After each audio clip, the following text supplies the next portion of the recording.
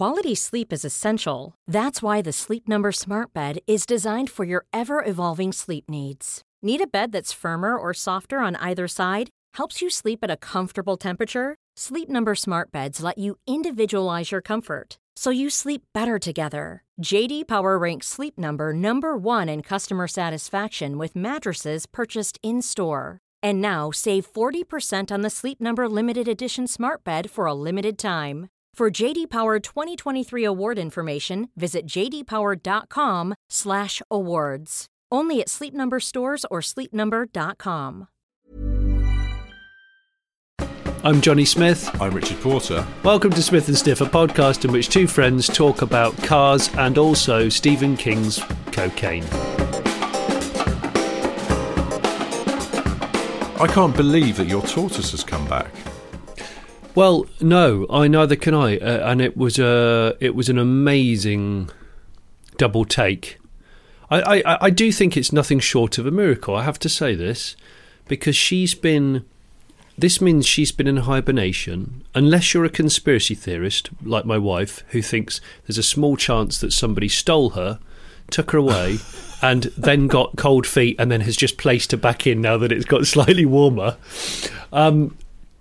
I was on the phone to someone for work, and I typically pace around a bit, and in this weather I try and get a bit of fresh air, so I'll just pace around in the garden. And I actually have started to look for the tortoise whilst been on the phone, because it's something I can do without using a great deal of brain cells.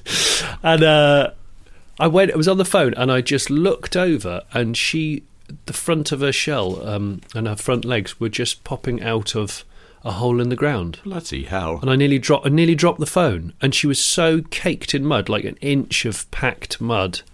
She just looked like I saw that picture you sent me. It was extraordinary. Yeah, she needed a good rinse, but yeah, it's like it's amazing. She spent the whole winter underground somewhere in your garden. Dude, she spent 5.5 months. Bloody I hell. lost her. We lost her at the start of October. So she hibernated herself early, seemingly. And if this was the first day that she came up that I saw her, she's been asleep for all that time. Now that's rare in itself because animals don't tend to hibernate for that long, but it's rare for a tortoise to have survived that amount of time. And I keep saying this to like the kids and people like that. She hasn't eaten or drunk anything or seen anyone or possibly even moved for nearly half a year. So it's a bit like, is it Kill Bill 2 when Uma Thurman wakes up and isn't she tied and trapped somewhere and she's got to retrain her muscles? Yeah. And she's, bless her, she's only been awake for 2 days. And I've been intensively trying to just offer food, put her under the heat light, and give her like regular baths because hydration is the real key once they're up.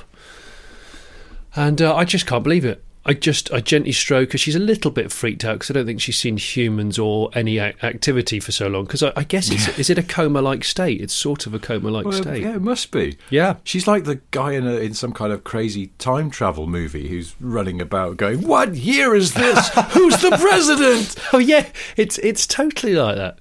But you could tell her anything. Yeah, my brother being my brother, who I've been working with the last couple of days, my brother just went, yeah, he said, it's not that impressive. He said, it's tortoise. I said, it's a living dinosaur. He can cope with that. I said, but Greg, we had snow on the ground for like 10 days here, like hard packed frost. That's a real killer for a cold-blooded animal. He went, yeah, she'll be fine. She was fine. She 10 inches or more underground, she'd be absolutely fine. But I still refuse to be so dismissive of it as he is. I think it's nothing short of a miracle. I really do. And thanks to everybody that sent messages saying, I hope the tortoise turns up. I'm really sad to hear that she disappeared.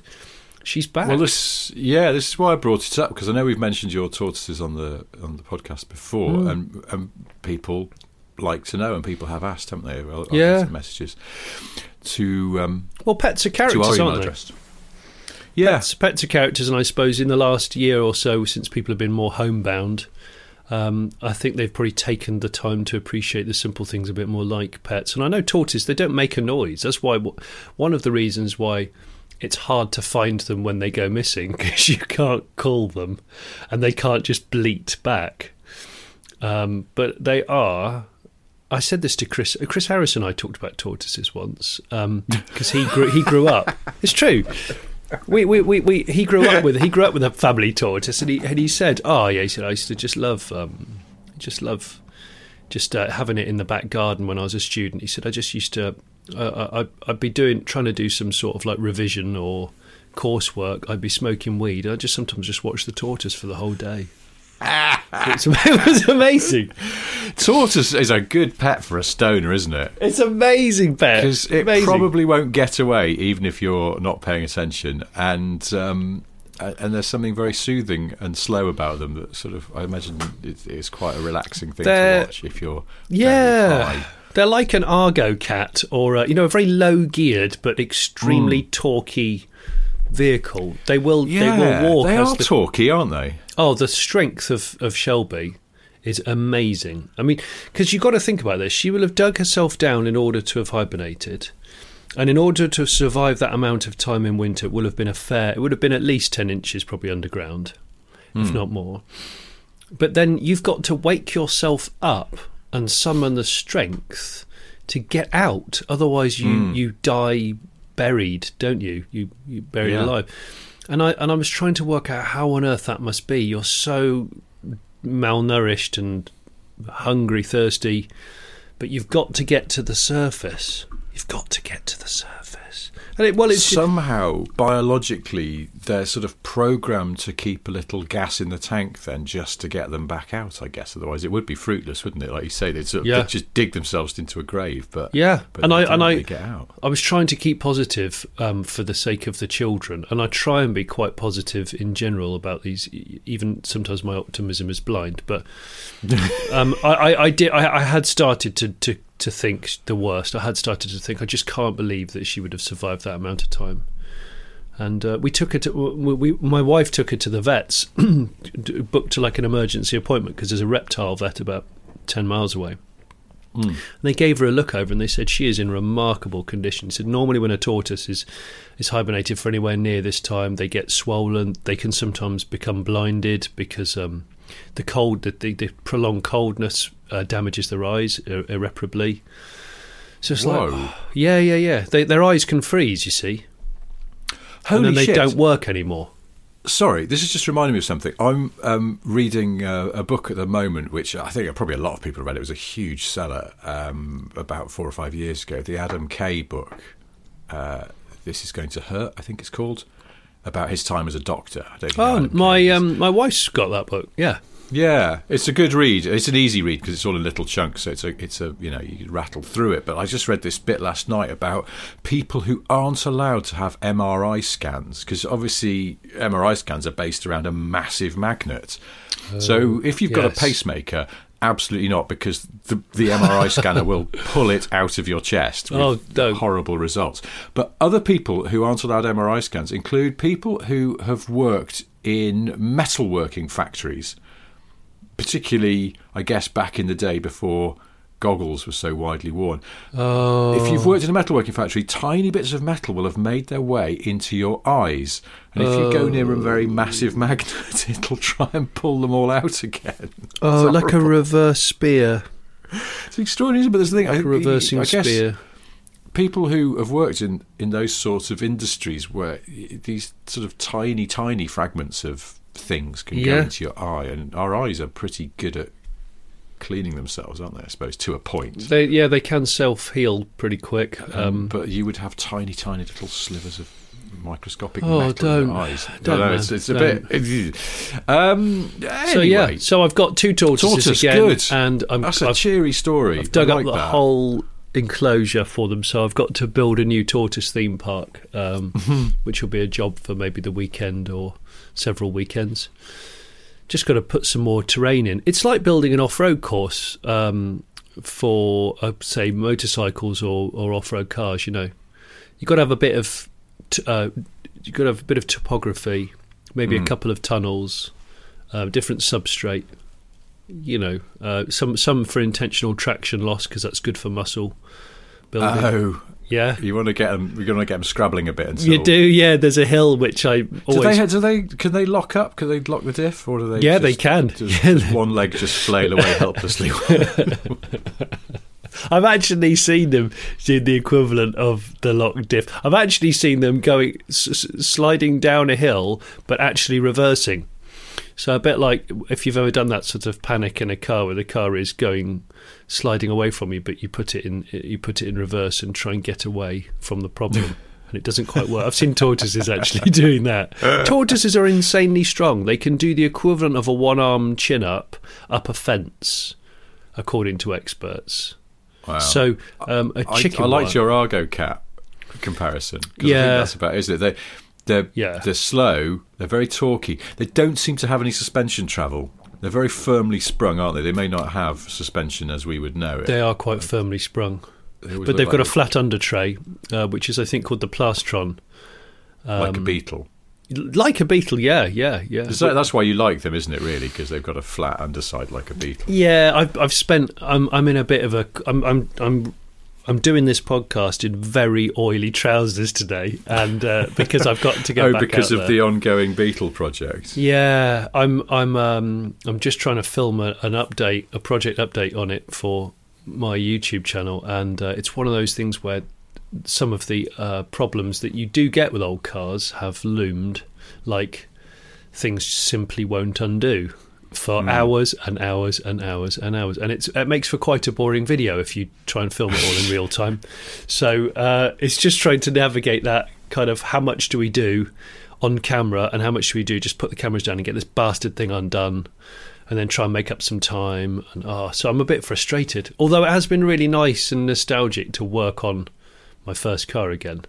I'm just impressed that you're working on a car. I mean, I think I do less with cars now than I did when I was, 23 or whatever, because I suppose necessity, even though I didn't have a particularly unreliable car at that point, there's sort of things needed doing or whatever, and then I probably did have a couple of other less reliable cars maybe, but I didn't do anything preventative now. Maintenance. It's a bit of preventative maintenance. Well, on that note, guess where my Range Rover is at the moment? You're joking, not already. It's in the garage. Is it really? Yeah, it's a preventative thing. I was a bit worried that it was weeping coolant, so I, as a precaution, I had my local garage check it out, and yeah, sure enough, they're going to put some new water pump in. Oh, they're going to put a water pump in just as a preventative measure. It's a known weakness on those engines. The water pump goes, and so rather than wait until it gets worse, let's just sort it out, and the warranty will cover it. So. I bet the water pump's made of plastic, though. There's so many plastic water pumps. You're like, whose bright idea was this? It's just a crap idea. I've had a look at it. I don't know, actually. Maybe the innards, the innards are all plastic. I don't know. It's a pretty hefty metal thing from the outside. But also, there was this weird thing where every so often it wouldn't, like, that gave you no option to adjust the air suspension. And oh gosh, I was a bit like, oh shit, that's good. And then the guy who's fixing it for me knows his way around these cars well, and he went, someone, I will bet you, has spilt a drink into the switch pack that controls the suspension, because it's right by the cup holder. He went, it's a stupid design, and people spill drinks on them, and it gets into the electrics of the switch pack. So let me have a look at that for you, because I'll bet you that's what's happened. So then I went back to see him, and Rich, and he went, come and have a look at this. And he got a little torch out, like a little mag light, and it was like one of those CSI programs. He went, come and have a look at this, and he showed me around the very edges of the centre console and all around there, and he went, look at that, you can see there's been liquid there. And what is it? Is it shriveled coffee? Congealed basically. Latte. So he opened it all up, and then he sent me some pictures, and he went, look at this extensive liquid evidence in here. So he's just drying it all, or trying to. What a terrible idea! Yeah. Design. Well, I told him. I said you could be on doing the Camel Trophy, and someone's gone and bought you a pumpkin latte. I was going to say from a local tribes person. When you're on the Camel Trophy, do you often pop into the Starbucks to get. I don't know. But I mean, presumably water would have an equally catastrophic effect. But I said to him, because he went, "It's just a stupid design, really. That they should have thought this through because it's right by the cup holder and there's going to be spillage." But I said, "Oh well, I think they did cotton onto this because when they did the Jaguar XF, the first one." The chief engineer of that car told me that that was the first time they'd used that rotocock gear lever thing that rises up and you switch gears with a rotary knob. And he told me they got a 2-litre bottle of Coke and tipped it into a prototype gear lever assembly. Seriously? And to make sure it would still work after it had been sluiced in sticky drink, which I always thought was a really good fact about that car. That is an absolute sadist. Yeah, also 2 litres. I mean, I was going to say the whole 2 litres. But and then this mechanic went, yeah, well, I think that's not worked out either because I've still got in the back of the garage one of those rotary gear selectors from a Range Rover that someone brought it in. It had got jammed down. You couldn't change gear because it wouldn't rise up, and it was easier to just chop it out with a spade, degunk it. Yeah, I had to chop it out, and it was easier to put a new one in than to try and degunk it because it just got crap in it. So he went, I don't think their testing was as thorough as it might have been. So there we go. Don't spill things into the centre stack of a Range Rover is the advice there. So I'm just waiting to hear back, but hopefully when we're in 20 years, assuming you might still have your supercharged Range Rover and we might still have our Jimny, should we just have like a cola tipping contest on the inside of the cars? I'm going to tip 13 litres of cola onto the dash of the Jimny, and then I've got to drive it from one end of Britain to the other. Not in summer because the wasps will chase me. Oh my Jesus. You couldn't get out again. Right, I've sealed myself in here with no wasps, so that's it now. I would have no doubt that the Jimny would make it. Yeah, I feel pretty confident about that. I mean, what's it going to damage? It's a physical key to start in a hole. Yeah, exactly. Physical and it's three pedals, gear lever. It's got a 4-wheel drive, separate gear lever. Yeah. I think I'll be all right. I mean, it will smell to high heaven of faux cola. I would never go for the real stuff. It would always be the no-name supermarket alternative. The stickiness, though. The stickiness is unbearable. Just thinking about it's making me sort of clench my butt cheeks and rise off the chair. A bit like when I watch a nature programme and there's things like locusts. It's always a locust. It's always a gang of locusts. You just go, oh no. God, would you rather that some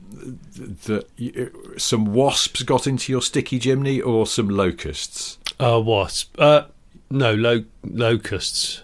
Really? Well, locusts aren't venomous, are they?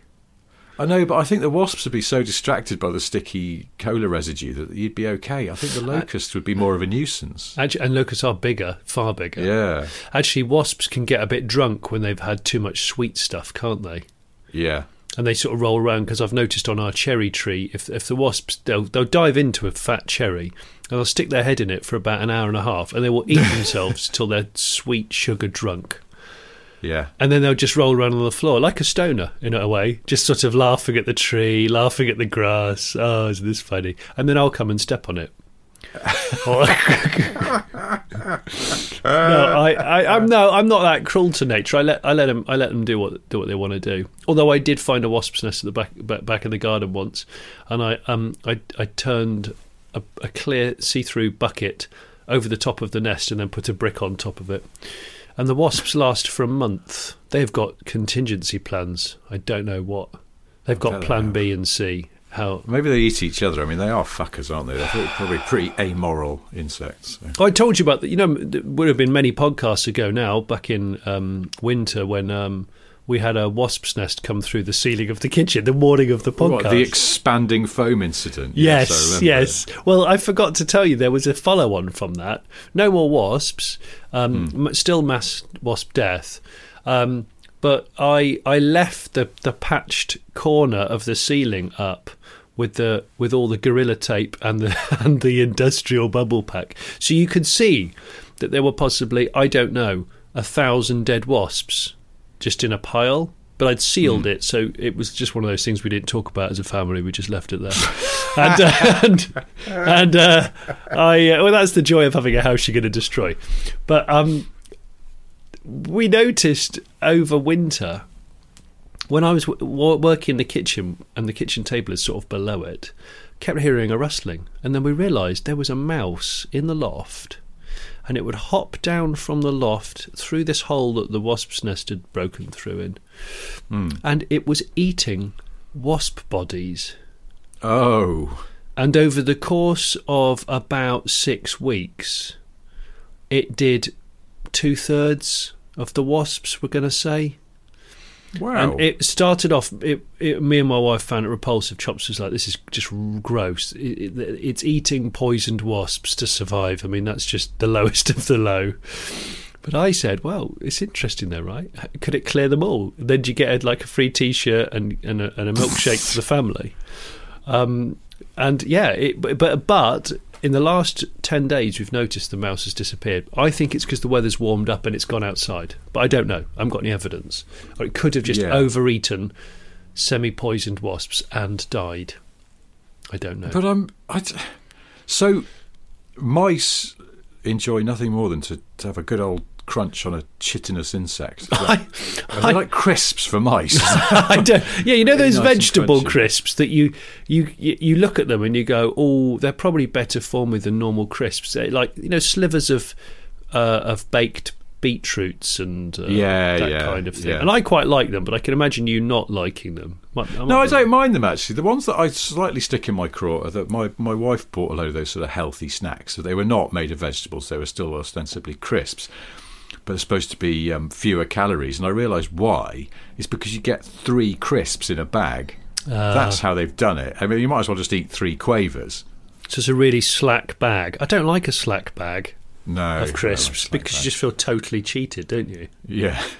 You feel completely... Well, I don't know. I mean, maybe Bear Grylls already knows about this, that if a handful of wasps is in fact a delicious crunchy snack. Maybe does the sting lose its potency once the wasp has carked it? I can't believe that's true because it must be a liquid poison of some sort. But that's a really, really good point. It's not one I know about. No. I'm sure someone will, if you do know about this, if you're a professor of wasps. What are you doing with your life? But do please email in smithandsniff@gmail.com. We'd love to hear from you, and indeed on anything else. We haven't really talked about cars yet on this podcast. I'm aware of that. Well, no, because this is a tortoise and wasps podcast. Well, it suddenly has become that. My electric Corsa has gone back, and I've changed it for a Citroen C4e that I've got for the next 6 weeks. So I'm going on a bit of a Stellantis. I'm going on a bit of a Stellantis experiential. Don't know what you'd call it. Tour. Immersive. Yeah, journey. This is an immersive journey. Yeah, this is Stellantis immersive journey. And yeah, I've really quite enjoyed the Corsa. I think a lot of people are down on it. Yeah, a lot of people are down on it because of just the badge. I get that impression distinctly. People turn it down before they've had a chance to let it shine. Someone around the corner from me has just got a new Corsa, not a Corsa E or E-Corsa, whichever it is, but it's quite a nice looking car, isn't it? I think it's the only pleasant Corsa that I've ever looked at and gone, yeah, that looks all right. That does. All the others have just been met. But Citroen C4e is quite a good looking thing. Quite like that. Yeah, how is that? Well, I've only had it 24 hours and I've been wearing oily jeans for the last 24 hours, so I haven't really used it yet. So I daren't get in it yet. I have to say... When did the Corsa go back yesterday as well? Corsa went back day before yesterday. And I was going to try and make some really shitty leap to only 24 hours from Corsa, but that it doesn't even work. There's some good features, and I think that it'll be good for people that don't want an electric car that feels drastically different to a normal piston car. Citroen C4e looks like it's got a better boot entry, just a slightly nicer boot lip. Slightly it's a higher bigger car, though, ground isn't it? It's a Golf Focus sized car, no? It does look bigger, yeah. Yeah, it does look bigger. Because there's a DS one on the same platform, isn't there? Which I should know about because I've reviewed it once. But the problem is I didn't really like it, and I think DS brands are slightly pointless. But anyway, completely pointless. Don't understand it at all. I just the head of design for DS is the man who oversaw the design of the Renault Aventime.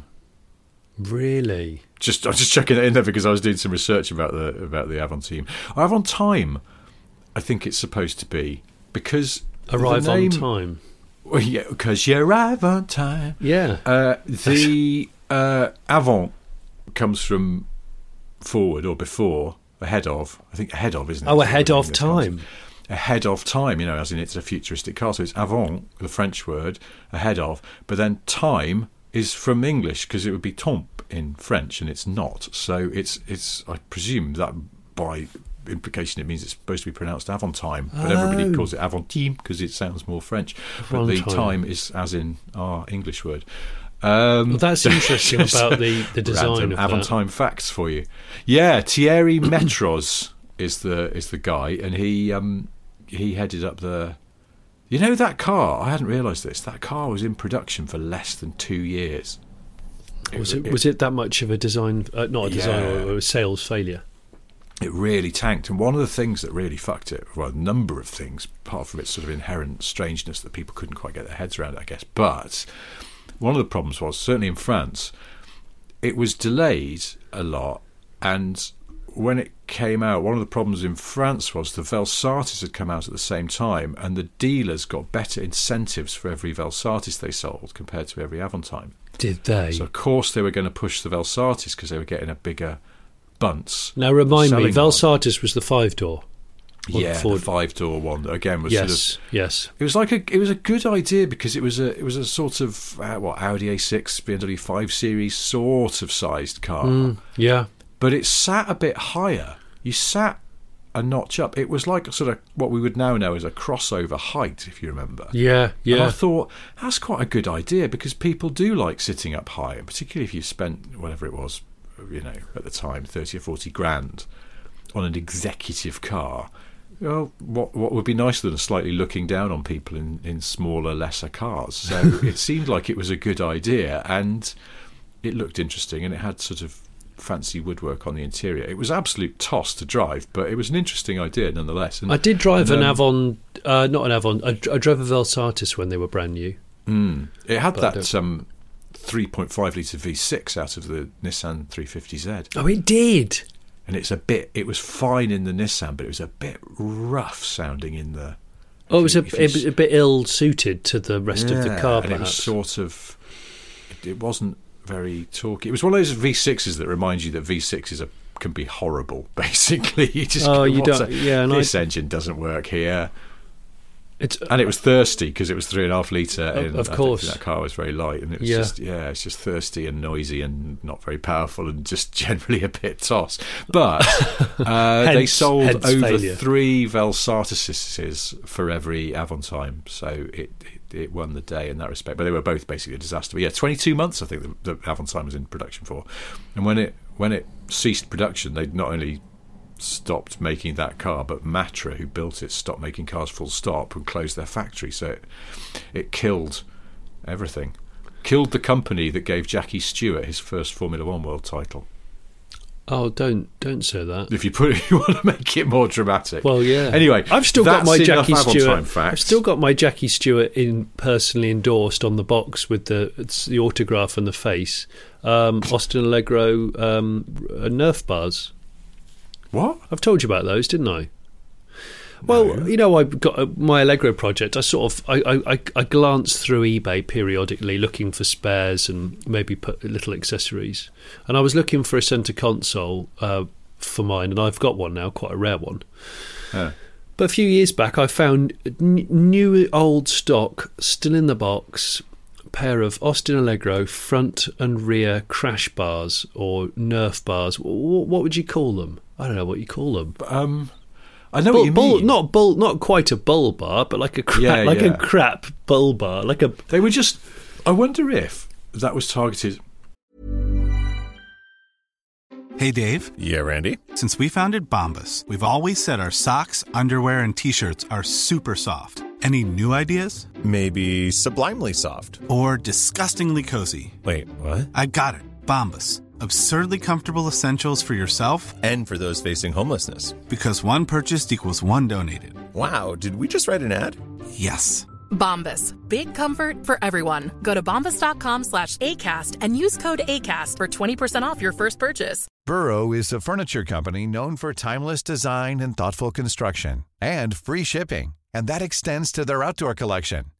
Their outdoor furniture is built to withstand the elements, featuring rust-proof stainless steel hardware, weather-ready teak, and quick-dry foam cushions. For Memorial Day, get 15% off your Burrow purchase at burrow.com/ACAST, and up to 25% off outdoor. That's up to 25% off outdoor furniture at burrow.com/ACAST.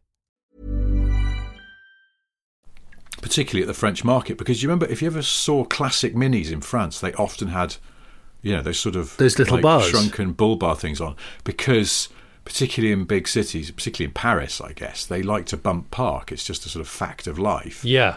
And the Mini was ill-equipped for bump parking as standard, because it had very low, very little bumpers, and so you needed extra protection. As Parisians put those bull bar things on. But I wonder if the BL of France just decided that all their cars should be available with such a thing. Well, you don't really see them on British cars, do you? Didn't much. No, not really. But they were the same design as those mini ones, and I've still got them because I haven't got the heart to fit them. But they were so hilariously bad, and they weren't very much money, so I bought them. And there's a picture of Jackie Stewart on the box. Do you think I'm sure you know someone that knows him personally? Do you think I could probably? Should I post them to him? I don't know. Maybe an early Christmas present. Or when's his birthday? Should we find out his birthday? Should we post? Find out his birthday. Can we send them to him from Smith and Sniff? Thank you. No, I've already got 2 sets of these. I don't need another one. Let's have a look. Sir Jackie. We could find it. In fact, we both know Mark Webber, and Mark is really close friends with Jackie. So I reckon not long. Jackie Stewart's birthday is the 11th of June, so right time. This is going to happen. I got just enough time to put those in a package. But Johnny, I don't actually have an Allegro. I've got a very tidy Princess in the garage and a couple of Maxis, but no Allegro. No. I don't. It's weird though, because Jackie Stewart, famed for his precise and careful driving and his devotion to safety and being very careful, and he seems like the least likely person to need extra bumpers on his car. I know. Call me a sleuth, but I think this was just Jackie takes the coin. Jackie says the thing. What are you suggesting? You're not saying racing drivers will put their name and signature to any old shit in return for money. I think they're made by Britax. I'll double check. Are they? They're a yellow box, like a pissy yellow box with blue writing on, and I think the packaging is almost more attractive than the actual items inside. But I thought, I'm never going to see another set of these bollocks. I'll just buy them. Were they insanely expensive? No, 16 quid. Oh really? Oh yeah, wow. They just take up quite a lot of space, so I think I'll probably I'm going to send them to Jackie. Johnny, I hear on the grapevine you spent just £16 on my birthday present. That's a bit stingy, isn't it? Damn it, that means Jackie might have offered to buy them. I could have sold them to Jackie for 50. I'll give you £40,000 for them. Oh, stop it. Sort of speaking of idiotically expensive things on eBay, though, you remember a while ago, did we talk about this on the podcast or on a video, or maybe it was just a conversation we had in real life, but you remember the Knight Rider watch that I was tempted to buy off eBay? Yeah. That was like the one that I had as a kid that I accidentally melted under a light. Yes, I remember this conversation well. And I was all set to bid on it, but then the bidding went a bit giddy, and it got to like sort of £500 or something for a 1980s digital watch, and I sort of went, don't be silly. Yes. And they're very rare. Well, there's one popped up on eBay again, and I was just like, oh, hello, because I've still got an alert set up fuck's sake. And it's already at 300 quid, and I'm just like, oh, fuck. Is this in the UK? Yeah. I'll see if it's still out. Surely more popular in the States, wasn't it? Well, in the States, the sought after objet de Knight Rider is a Michael Knight alike watch that's got a radio built into it. Amazing. And those come up every so often. The one that I had as a kid and that's currently on eBay is it doesn't have a radio in it, but it plays the theme tune as the alarm. That's just beautiful. And it was sold by a company called Housemartin, and I think it was advertised in the back of Look-In magazine. That's where I remember you telling me this. My parents got it for me from the back of Look-In for a birthday present, and I left it. And I have told you about. I ruined it. Well, because do you know why? I mean, this is just. You were reading at night or something, weren't you? I was reading car brochures at night after I was supposed to put my light out.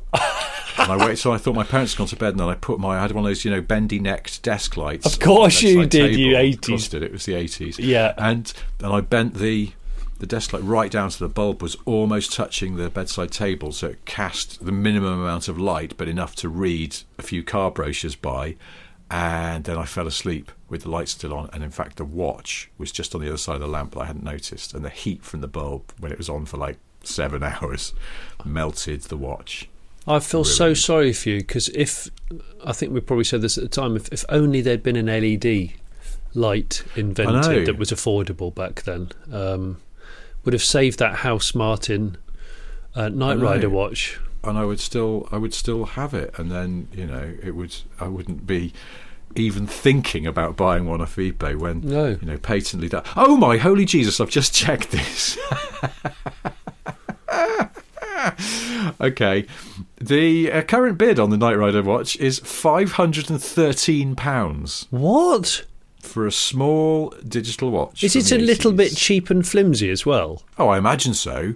And the other thing is, I bet if you got it now as well, as an adult, you would go, oh, my Knight Rider watch, and you put it on, and it would look tiny because it was marketed for children, so it's going to be microscopically small. I mean, it does look cool, and I think I've talked about this before. I once accidentally went to a Knight Rider convention when I was in the US. Yeah, it was one of my favourite stories that you've...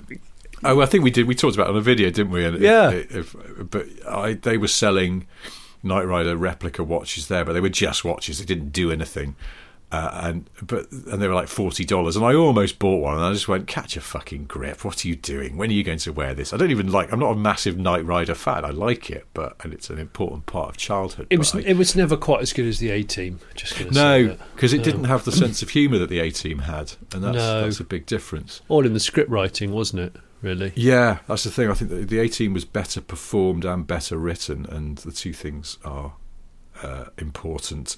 So, I just can't believe people are going to pay 500 notes. If you're listening to this podcast on the day it comes out, the Knight Rider watch auction ends tomorrow. But when you go and look at this, I bet it'll have gone up even more than £513. Well, Mother of Christmas. We can put the link up for our Patreons. I will. Yeah, I'll put the link on the Patreon for those that are interested. Anyone else, you'll have to do more legwork and find it on eBay. So difficult. You can get a Knight Rider. You can get a Knight Rider belt buckle, which obviously is like an oblong of black plastic, and it has a battery in the back, and it has the red LEDs that swipe from left to right, like over your crotch. Over your crotch. This is a thing.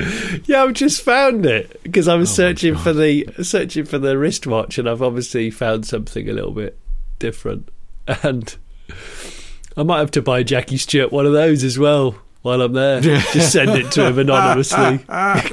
Should we start a Jackie Stewart Amazon wish list and just pile a load of horrible stuff? Jackie Stewart, beloved racing driver Jackie Stewart, is appealing for any information about who keeps sending him absolute tat on his birthday. That's getting out of hand now. I got a Weetabix hat yesterday. I don't want it. I don't want to send him because he did that Ford Scorpio corporate video. I reckon I could probably get an MOT failure Scorpio for less than 300 quid. Should we just send him a Scorpio? And fill it with toss? And I'll just put the Nerf bars in it, and we'll put one of those big, like chubby ribbons round it, and then just wheel it into his yard late at night. His yard. He's got. Well, I don't know. It sound like he's got like. I'm not talking gangster. I don't mean like throw it into his dean. I mean like his courtyard. He'll have a courtyard, won't he? Courtyard, yeah, lovely old stable block. Yeah, I mean it'll probably have so much security on it, but we'll wheel it in there with the hazard warning lights on it and the ribbon.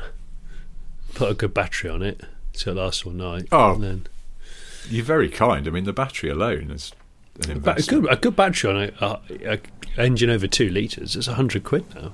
Yeah, and the rest. Easily. Yeah. For all the precious materials in it. Exactly, yes. Well, there we go. I was going to start this podcast by talking about bitcoins. Yeah. Because I try to understand them and I can't understand them. And I believe that you can now buy a Tesla with bitcoins. Yes. And this news has come up on a week where my son convinced me that he has to buy a metal detector with his savings. So we've bought quite a cheap metal detector, and I don't think it tells the truth. I think it just randomly tells you when it thinks there's metal there, and we dig and there's nothing. Yeah. And so he's a bit disillusioned. I think that I mean, it's the same with any of these things, isn't it? It's like radio-controlled cars. Buy cheap, buy twice. It's true. It's so true. It is so true. I should have bought a second-hand good one, because I get the impression that metal detecting is a bit like people that buy treadmills or cross-trainers. You'll use it for a little bit, and then it'll be like, I just hang my washing on it now. But it's a really good one. So I was going to buy a second-hand, higher quality one. But he wanted that. He found the one he wanted. He said, look, it's had some good reviews. Well, whoever reviewed it has been paid to review it. Yes. They're lying. So I've got to package it up and send it back. But I kept saying, look, you might find some Saxon coins or something. Is that I can't help thinking that would be more fun than mining for bitcoins. Has the whole of Britain not been metal detected by now? No, because farmers are always ploughing and builders are always developing. I mean, look how Richard III's remains were found under a car park. Is that a Primal Scream lyric? But Richard III's remains?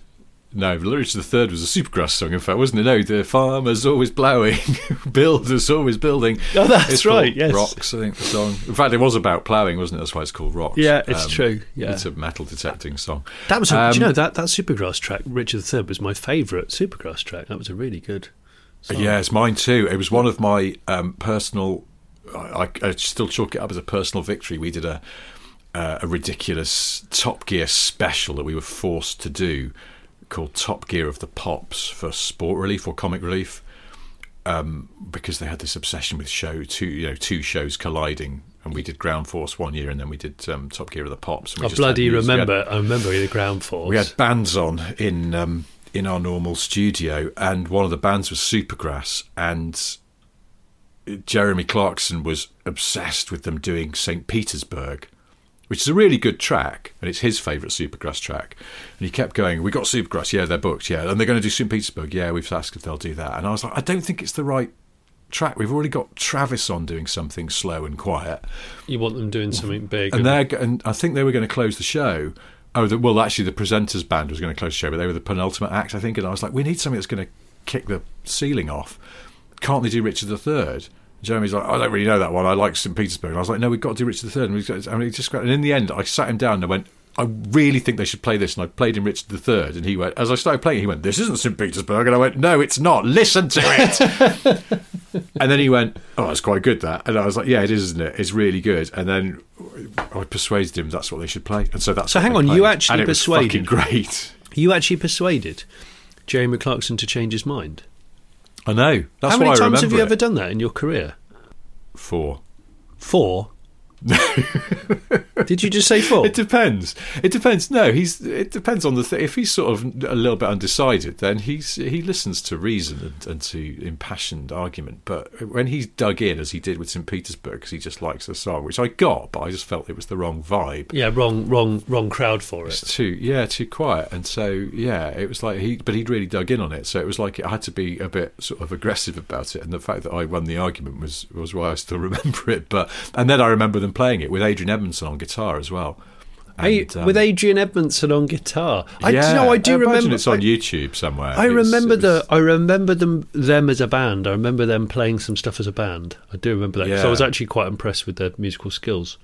Yeah, and it was all live, and they were ace, and they just absolutely killed it. They are one of those bands, I think, who paid their dues. They played a lot of live. Yeah, they work their way out doing a lot of live stuff, so they're pretty tight. I think band. after this podcast, I'm going to listen. I'm going to listen to that. Yeah, it is. It's a belter. It's an absolute belter. It's definitely their favourite track. I don't know why it's called Richard III. No, I don't. I don't know either. Is it Cockney rhyming slang or? Well, there is the. Because that's all I ever think of when someone says Richard. Yeah. That's only because my brother refers to number 2 toilet things as Richard III. Yeah. So, I spent a bit of time with my brother this week, and he's way funnier than me, Rich. Way funnier than me, and dry, cactus dry, but also cactus dry. So actually, he's quite moist in the middle. There is some moisture in the middle, especially if he's had a very gamey dinner before coming to the garage. Even with 2 huge roller shutter doors open, the smell was unholy. Oh, really? Yeah. He apologised before he even dropped the bomb.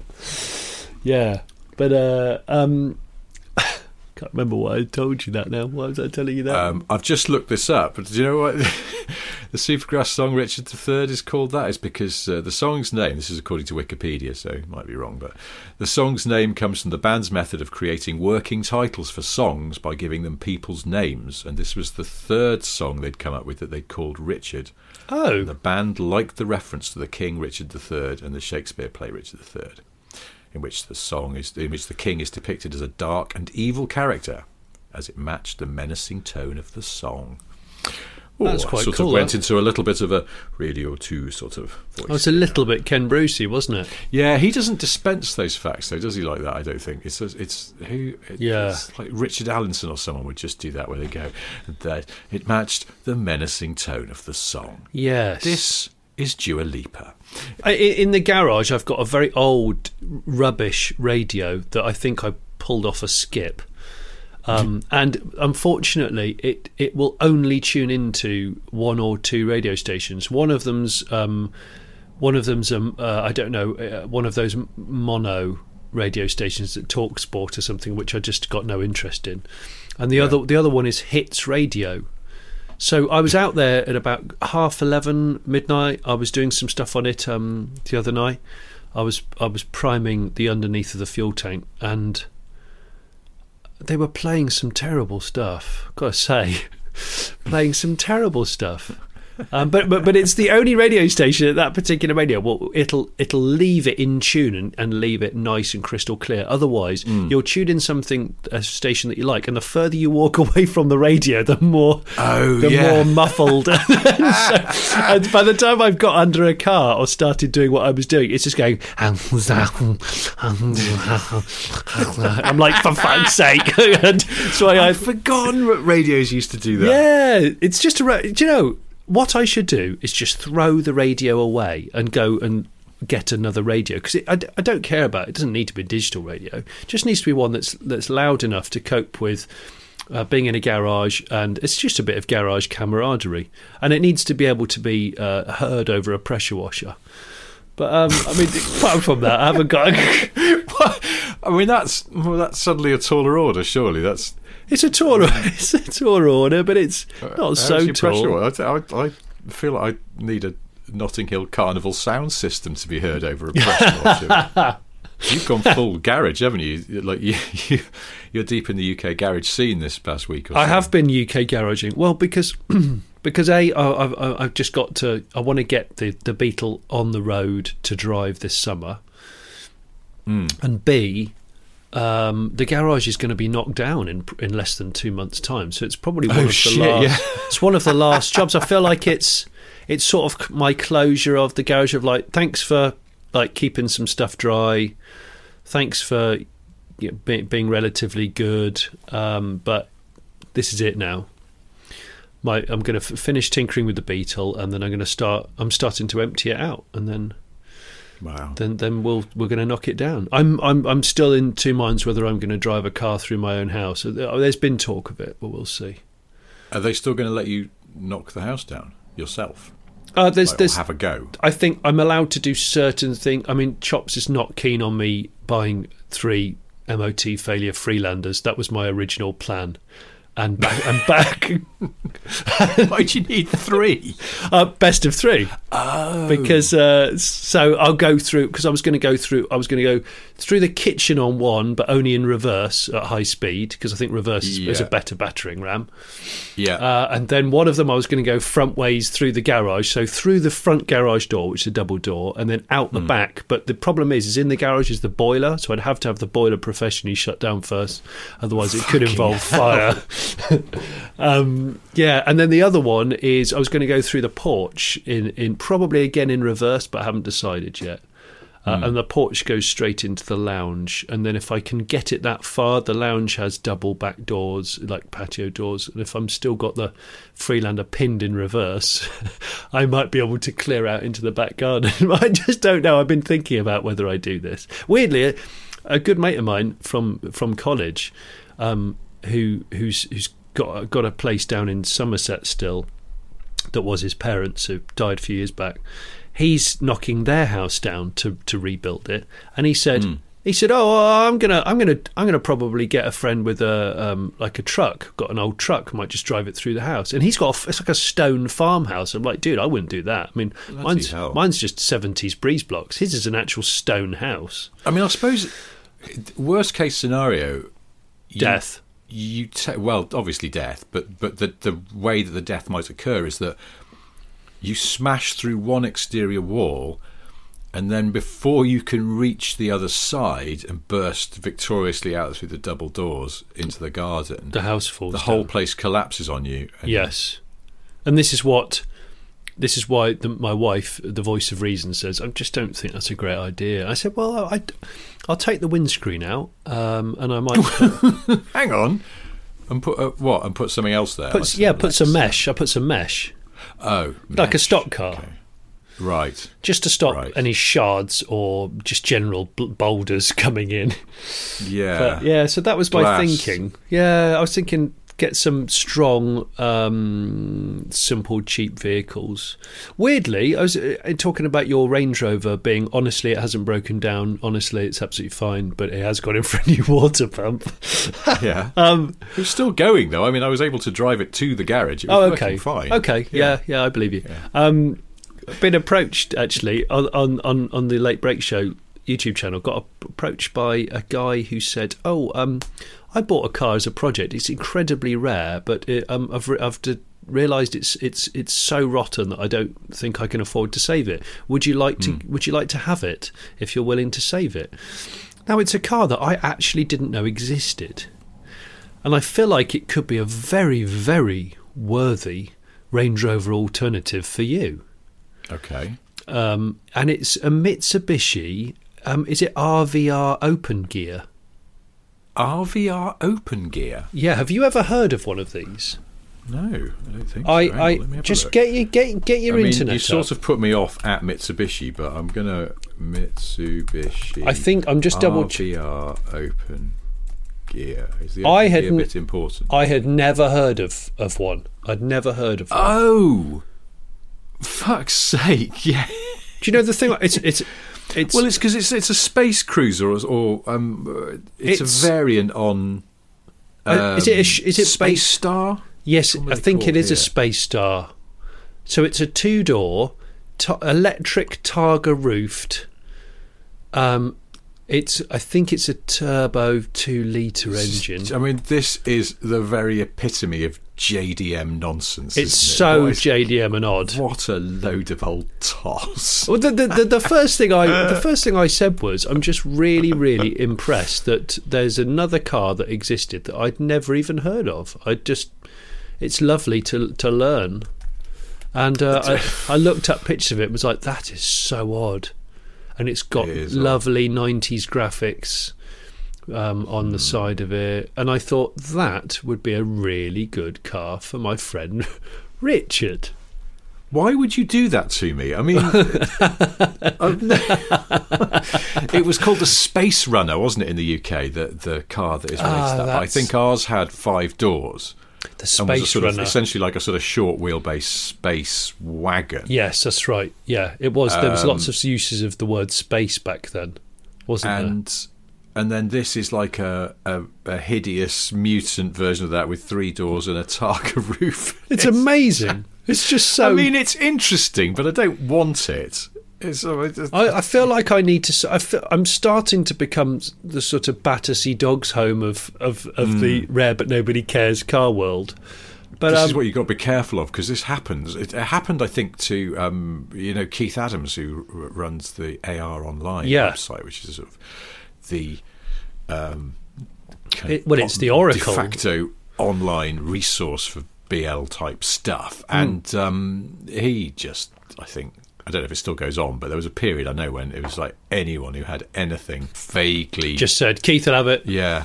I've got a half of a Mini 1275 GT that's got ducks living in it. Keith, do you want it? No. And of course, did Keith feel obliged to take on? Well, I things think he that he did just to a didn't want? certain extent. Yeah, and I mean, I know a couple of other people who seem to have accidentally positioned themselves as, like you say, Battersea Dogs home for. But I don't think I'm going to go for it. But it'd be lovely to find someone that would and do the necessary welding. I've seen some pictures externally, and it looks really lovely. So I think all the rot is where you can't see. Oh well, that's the best sort of rot. Yeah, it's the best. It's the ostrich in the sand approach. Just go. It's not rotten. It's not rotten. Put another carpet set in it. It's not rotten. Oh God. Yeah. I definitely wouldn't have it to drive through your house. No, it's too good to drive through the house. No, it's not that. It's just that it would... I don't imagine it's a particularly strong car because half of the roof has been cut away by the manufacturer. But also, if it's got lots of hidden rot, it will just snap in two. Yes. You'll drive it into your front door, and the front door will come off better than... the RVR open gear. Fuck's sake. RVR open gear. There we go. Say it without open gear. I mean, goodness me, that's one of the silliest JDM cars I've ever seen. Yeah, I still want a suitcase car, by the way. I still want a Mazda suitcase car. I feel like Mazda are missing a trick. They need to bring that back, but with an electric motor. And I will happily help with the development of that if it was required. But you've got a lot of projects on your plate at the moment. So you're fixing up the Beetle because you've got to get it out of the garage, and then the Allegro is. Allegro's. I've just come back from the blasters day before yesterday. Just the underneath, so the under chassis just been blasted, and the engine bay area, leaving the original paint externally. It's actually still really solid. Still so solid. Engine's been completely dismantled, vapor blasted. Now we're rebuilding the engine with new bearings and everything. Yeah. We're in deep with the aggro. Is that the engine? Is that not the engine that we picked up from that guy in Telford that time? That's my backup engine. Yeah, that's my backup dancer. Right. That's my control. So we can revert back to that if we have any issues. Yeah. No, the guy in Telford's engine's still in the lockup. Yeah. And then you've got... Hang on, haven't you got something else you're working on? Have I got something else I'm working on? Well, obviously I've been given a car that I still haven't picked up yet that that I'm not going to talk about yet, which that's going to be really cool. And you've got the taxi, which you might do something to. Yeah, do you know, I had to go out and fetch some parts for the Beetle day before yesterday in Northampton, and I took the taxi. God, so good to drive. So smooth, Rich.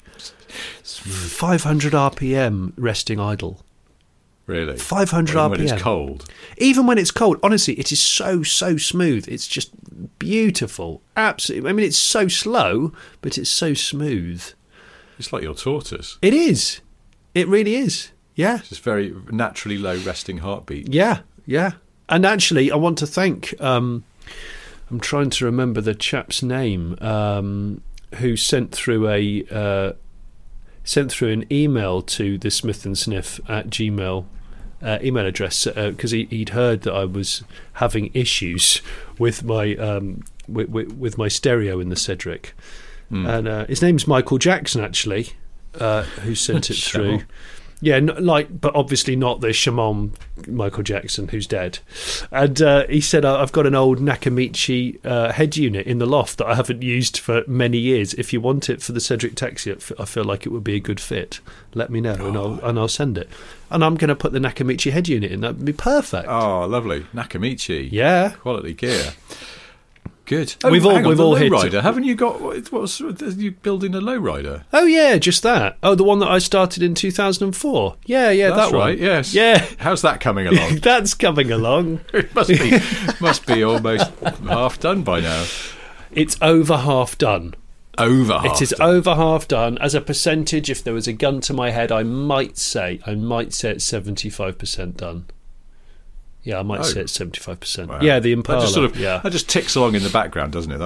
It ticks along in the background, of a project. And it fights me. Never before have I had a car where no part fits whatsoever. Anytime you order one, just doesn't fit. Really? Yeah, just not at all. Yeah. Oh, odd. Not at all. And of course, because it's a custom car as well, you have to make a lot of stuff. And yeah, it's a tough one, that. Although, and I realised I've never done a YouTube video on the saga of that car. So that's what I'm going to do in the next few weeks. There you go. I'm going to film it and explain how on earth I came to own an engineless, semi-moth-eaten or termite-eaten 64 Chevy Impala Super Sport, and why it's taken me all this time to get it nowhere near the road still. Well, I look forward to that. In the meantime, we should probably pull this into the bank and tie it up. So I have 3 things to tell you before we leave. 1, Johnny has a solo YouTube channel. It's called The Late Break Show. There's lots of good stuff on there, including a video about fixing up his Beetle, which I guess you're going to go off and do again when we I've got the trousers on, and I've got the got the trousers for it. 2, I have various books out. One of them is called Medium-Sized Book of Boring Car Trivia by Sniff Petrol, which is available exclusively on Amazon as an ebook or a paperback. I wrote it whilst wearing the correct trousers as well. And 3, last week Johnny brought up the film Maximum Overdrive, which I hadn't really heard of, and I looked it up subsequently, and then had a message. I've had a message from a few listeners actually, but the first one to point this out was Russ Hill, who's one of our Patreons, and Russ pointed out this is a Stephen King movie. He wrote and directed it, but that he subsequently admitted he was so completely off his face on cocaine throughout that he doesn't really remember doing it. I in fact found a quote from Stephen King. Yeah, he said subsequently about this movie that he was, and I'm quoting now, coked out of my mind all through its production, and I didn't really know what I was doing. Oh my gosh! I read a review of it which says that King's cocaine addiction at the time comes through loud and clear in every frame of the movie.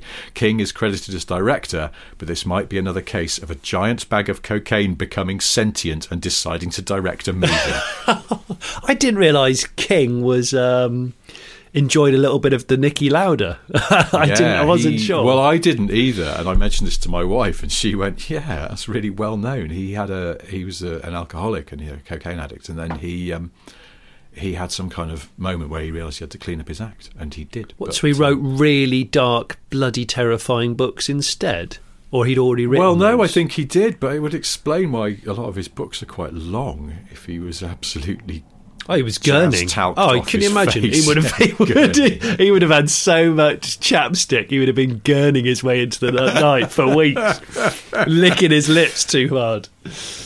I'd also read some of it. Stephen King is one of those writers who, rather than sort of meticulously work out the plot and the structure of the whole thing and then sort of write in everything to make the novel, just sort of sets off and sees where it takes him, which is a hell of a way of working. I mean, it's a miracle any of his books make sense, but that's obviously... I wonder how much self-editing he has to do after. I imagine it's quite a lot, but I just feel like it'd be like trying to untangle some Christmas lights, wouldn't it? I mean, if it's fundamentally fucked, you might as well just throw it away and get a new one.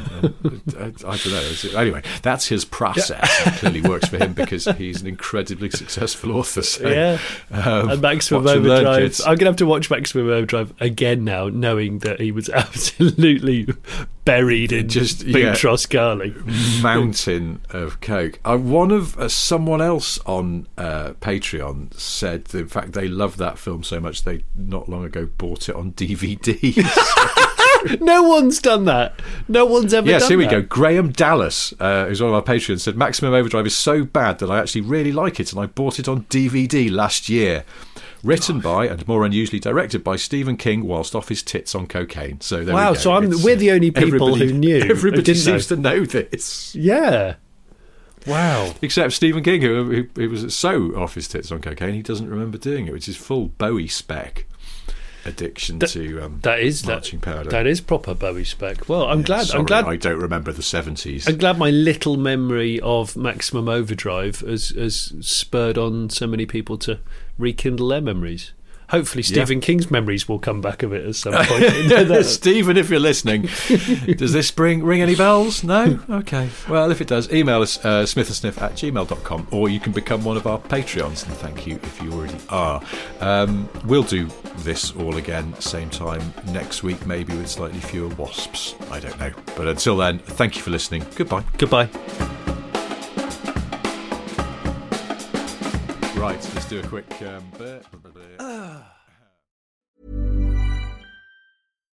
Here's a cool fact. A crocodile can't stick out its tongue. Another cool fact, you can get short-term health insurance for a month or just under a year in some states. United Healthcare short-term insurance plans are designed for people who are between jobs, coming off their parents' plan, or turning a side hustle into a full-time gig. Underwritten by Golden Rule Insurance Company, they offer flexible, budget-friendly coverage with access to a nationwide network of doctors and hospitals. Get more cool facts about United Healthcare short-term plans at uh1.com.